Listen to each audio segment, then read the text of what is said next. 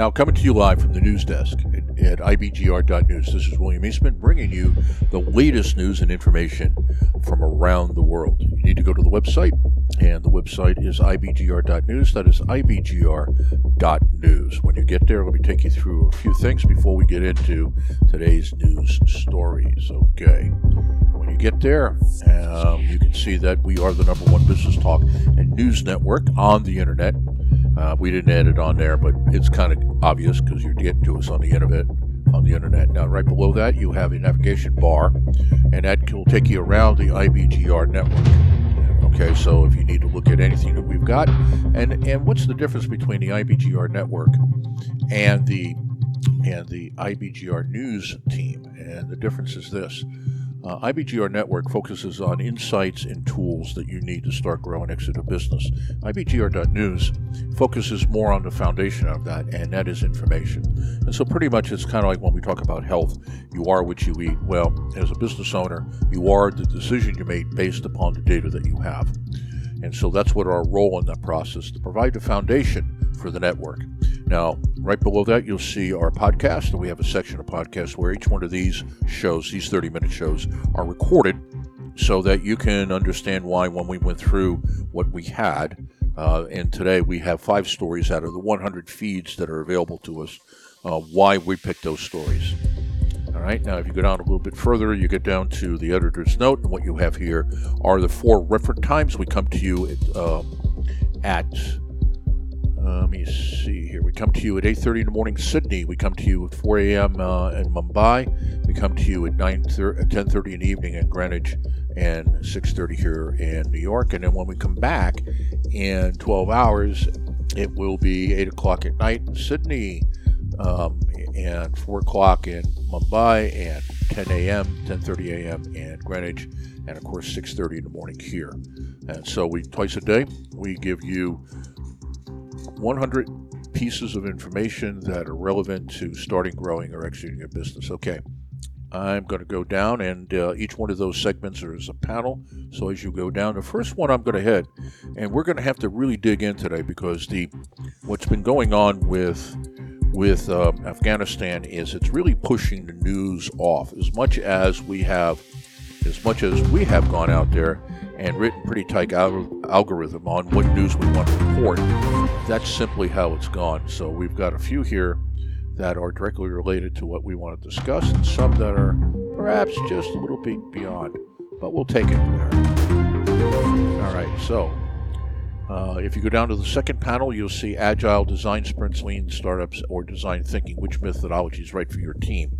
I'm not going to do that one because we've done this in the past, but it's an excellent article. If you're really going to be looking at how do you run an Agile and Lean company, which is a theme that we have at IBGR.network, this is a good story, because it talks about these different models and how they integrate together. Now, obviously, if you read this story, if you go ahead and click it yourself, you'll see that this is mostly for larger corporations. But I really think that as a business owner, if you start here, and this is the way that you run the business, and we'll talk a little bit about that later on today, then you're going to have a company that's going to be quicker to market with a better product or service. It's going to better match the need of the customers. The timing is going to be better. And you're going to build the infrastructure to produce that, and it's going to come out a whole lot better than if you didn't use that process. Okay, let's go down another panel. And nothing much here other than Trudeau promises to hike taxes on Canada's big banks, insurance companies. That is certainly going to make a big difference. Right next to that is the difference between an entrepreneur and a startup founder. And that's a story that we did, and it's from Forbes, and it's a story that we did a while back. And so it came out. And that tells you how tight our algorithms are, is that if it can't find a current story, then it's going to look for other stories out there that are older. And there really is a difference, because the startup founder has a totally different set of requirements placed upon him than the entrepreneur. The entrepreneur is a much broader term, and it's looking at all of the early stages of growth of the company. The startup founder, on the other hand, focuses on just that initial, we come up with the idea, we produce something, we get it to the market, we start selling. Good article for you to read later. All right, next panel, not much there. Next panel down. Let's see here. The Great Reset. is corporate communism coming to America. Now that is a story that we're going to do, and I want to talk about that a little bit. Now it sounds political, it is somewhat, but it's really about economics. This story comes from Washington Times, which is a conservative newspaper in the United States. And what it's talking about is this whole movement about the Great Reset. And what I like about it is that I think it spells this out pretty well, because one of the things you try to do when you're creating a movement is you try to redefine what your opponents believe, and you make them look bad. And then you come up with terminology that sounds innocuous or actually favorable to other people, and so that you can kind of sneak this in. So we're going to be talking about three types of capitalism. We're going to be talking about shareholder capitalism, which is the current system. We're going to be talking about state capitalism, which has another term, and it starts with an F, and it's known as fascism. And then we have this third one, which is stakeholder capitalism. And what I want to do is I want to talk about really what the difference is. So, all right, so let's go and look at those. So, let me see here. I want to read it rather than going from memory, because I absolutely know what the difference is. Okay. So, the paper here, its contention is that stakeholder capitalism is really communism dressed as social justice capitalism.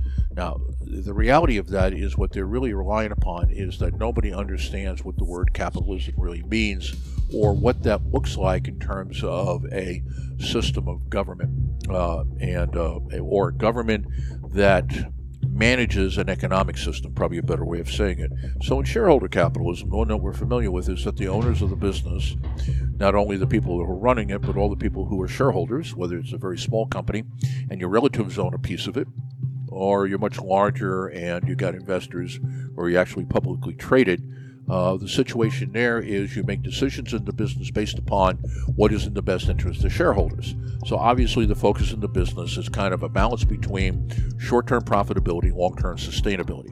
And the sustainability is not in an ecological sense in terms of, say, green, but it is ecological in terms of the company staying alive for a long period of time. That is what we've known for a number of years, and that when it operates well, it operates better than anything else. Now, the next one, the state, what they call state capitalism, and they're claiming that that's really the form of economic system being run by China. And I guess you could say that, but by putting state capitalism together, you really created an oxymoronic term. Those two don't go together. When you look at the true definition, if you look at this as an economist and you look at the true definition, state communism, or capitalism, excuse me, that's a Freudian slip, that state capitalism is really nothing more than crony capitalism, is nothing more than what you have in a fascist system, where the government recognizes it can't really run anything efficiently. So instead of running it, it decides it's just going to regulate it to death. And then therefore the government has all this power that it can use over businesses. And if you look at it, we've had several versions of that hit the world here over the last 100 years. It's basically how Mussolini ran Italy. It's how Franco ran Spain, and to some degree it's how Hitler ran Germany. In Germany, the Germans had an interesting mix of fascism and socialism, which, by the way, is not far away from what we see going on in China. The idea that the Chinese government, or in this particular case the CCP, is actually a communist organization, I think is a stretch. They're much closer to National Socialism. Now we got the stakeholder issue, and the idea here is that we're going to get this marriage of unions, big government, and big business all together. And then when you make business decisions, the needs of the shareholders are just going to be a lot less than they are. They're not as critical, they're not as primary, and it's going to be across the board. So I'm going to be worried about the local community, I'm going to be working about this social group, that social group. Now, I'm not saying that in a capitalist system that you don't do that, but you do that after the fact. In other words, your goal in a company is to make profit. Now, once you have profit, you have the ability to do whatever it is that the shareholders decide to do with that money. And what they're saying is, oh, no, that needs to be baked into how the company is run. Well, rest assured that the company isn't going to run well for that. So that's that article. and I thought it was worth talking about, so we brought it up. Now, the next one we're looking for, and by the way, we got to go down and we got to talk about receive the newsletter and subscription before we go any further. And so when you see receive the newsletter, go ahead and subscribe, and that will, what you'll do is you put in your email address, and then in return for that, twice a day you will receive in your inbox a newsletter or a message from us saying, hey, we got some stuff in there. Then it'll be 3 or 4 stories with graphics. You can read them right there, or you can say, hey, for more, you click it, you're back here. We'll do nothing else with your email address except this, because what we want you to do, because we've invested heavily in the News Bureau, is we want you to get the newspaper. Okay. Now, what we're doing here is we're going down to a very tongue-in-cheek story, but not really, and it's Australian, because right now, you know, when we do the 6:30 evening broadcast, 6:30 based on New York time, it's really 8:30 in the morning in Sydney, Australia. And so we try to focus on the Australian, New Zealand, Filipino, Singaporean, and Taiwan markets, and India, the Indian subcontinent, and not Europe or the United States or Africa. But so we came across this Australian story that I think you probably will find comical if you don't live there. So what you need to do is you need to go after the newsletter, go down 1, 2, 3 panels, and this is an interesting story. And it's probably a story of we've had enough. So what this is it starts off, it's from The Guardian, and so it's the Brits reporting on it, and of course they're expressing how much they don't support what's going on here because of basically the way that they're defining it. And so here's what they're saying: rogue truckies vow to block every major highway into every state during the radical anti-lockdown strike as they urge Aussies to stock up on groceries. Okay, so let me read a little bit about this, and I think what this reflects, it's what's happening around the world on the whole COVID thing. Rogue truck drivers are reportedly plotting to shut down major highways across Australia to protest against the COVID lockdowns. One driver has issued a warning in a video circulating online that truck drivers are planning to shut down the country to remove the blank government, which rhymes with hit. He said supply chains will soon be interrupted and urged Aussies to stock up on groceries and get them through, in order to get them through the next couple of weeks. Now, this is supposedly going to happen at 9 a.m. Tuesday, August 31st. Now, I don't know whether that's Sydney time or Perth time, but that's what they're talking about. Now, think about what this is. I'm not going to comment on whether it's the right thing or wrong thing to do.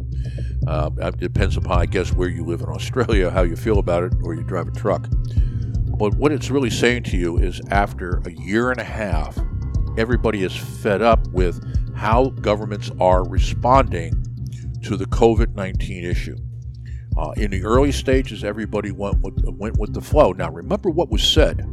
What was said is, let's lock down for 15 days, maybe a month, because this thing seems to have about a 15-day incubation cycle. So if we shut down for two cycles, we can pretty much kill it off. And that the goal behind that was not to eliminate the COVID-19 flu, because it wasn't going to be possible. The idea was to bend the curve down so that hospital facilities, medical facilities, etc., were not overwhelmed. Well, in the United States, that was April of last year. Since July, when we had enough statistical base, we came to realize that of the people who, if you look at the entire population of a country, the people who get COVID, who recover, is 99.7%. And now it's inched up a little bit. Now it's 99.8%. In other words, only 2%, 0.2% of individuals who contacted die. Now, if you're the one with it or it's a loved one of yours, well, obviously this is a pretty terrible thing that just happened. But what the issue is when you look at the data and then you look at the government's reaction, you don't have to be a social scientist or a statistician to go, wait a minute, we are in fact destroying lives by attempting to do something for everybody, when in fact all we really need to do is to focus on the the 0.2 or 3%, not 2 or 3%, the 0.2 or 3% of people out there who in fact are at risk. And we know what the risk factors are. There are 10 comorbidity health issues that you can identify, and depending upon where you are. And then when they announced the vaccine, when the vaccine was announced, that was it. And again, I'm speaking for now how it was presented in the United States, but the vaccine comes out, 2021, we're going to be clear of the disease or the flu. And now where are we today? Where are we today? And so what these guys are going, okay, I didn't give the government that authority to do that to me, and now I'm going to go, no. And I think you see that's going on. I mean, I would hate to live in New Zealand. They had one confirmed case, not death now, one confirmed case of COVID, and they have shut down the entire country of New Zealand. Now, if you're a business owner and you've sunk everything you got into your company, good luck with trying to run a company like that. And how are you going to get your money back? How are you going to get back all the sweat equity that you put into it? So you can have your own opinion of the truckies, but I completely understand the frustration levels that they see. All right, now we're going to go down, and we're going to actually have to go a couple screens down. So if you want to just follow along with me, you can.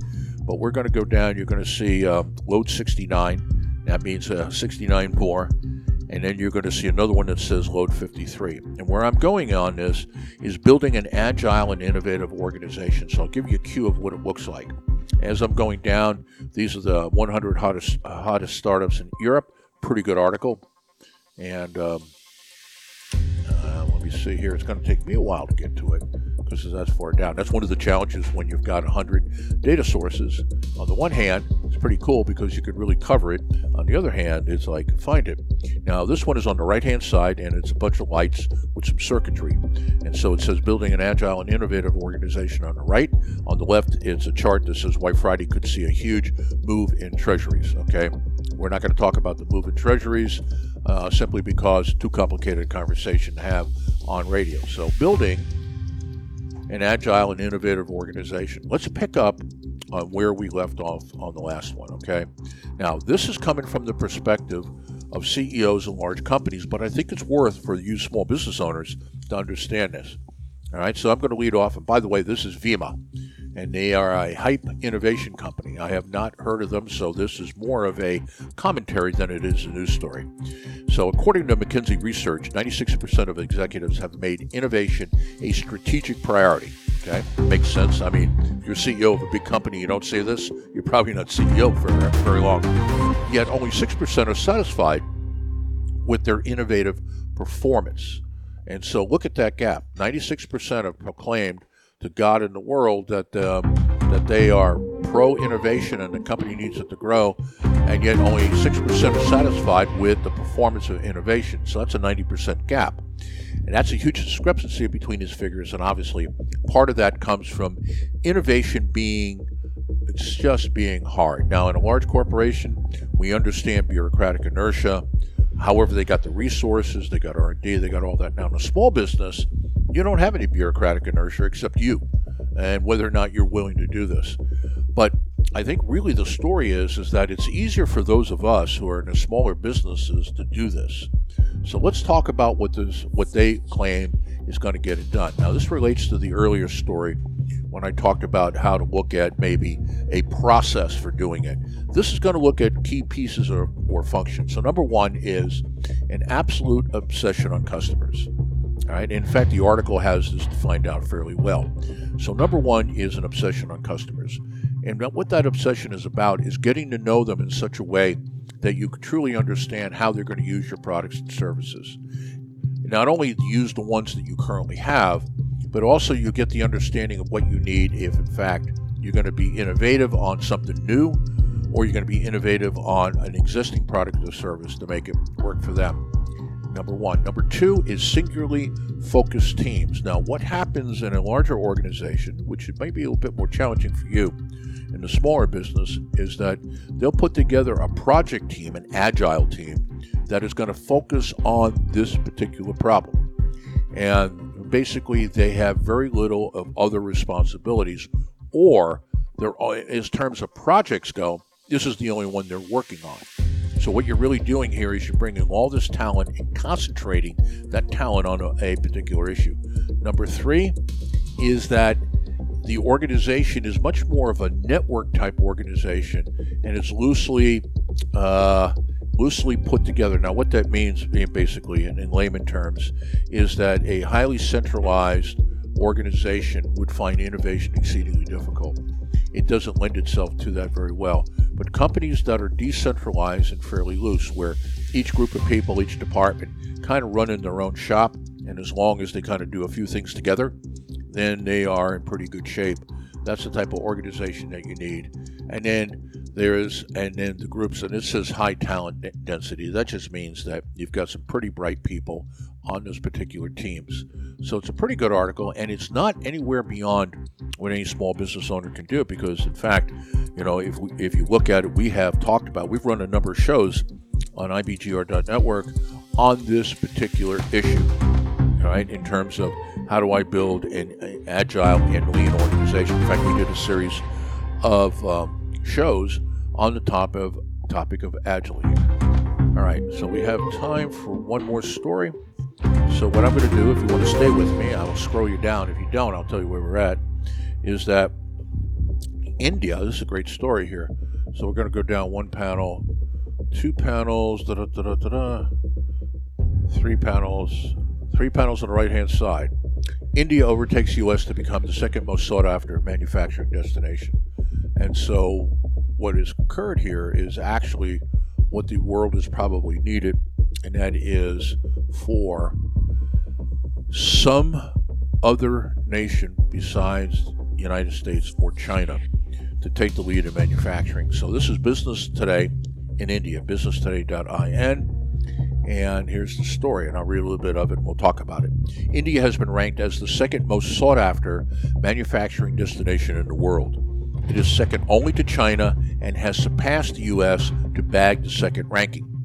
However, India has slipped the rank in the cost scenario and was overtaken by Indonesia. Now, understand, let's just take that paragraph or that sentence, those two sentences apart, is that you don't want to win the battle of lowest wages. All right, now you do want to win the battle of perhaps lowest cost or on the lower end of cost. But as India's GDP is going up, as salaries and wages are going up, is that they're not going to win this race.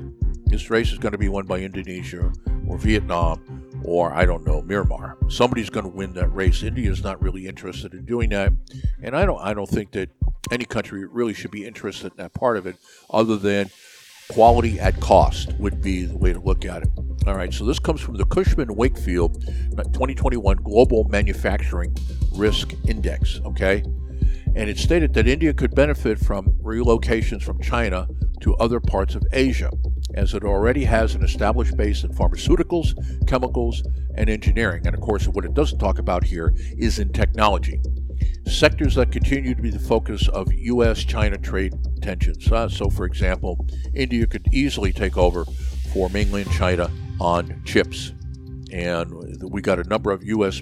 car manufacturers who can't produce any cars, can't get them out.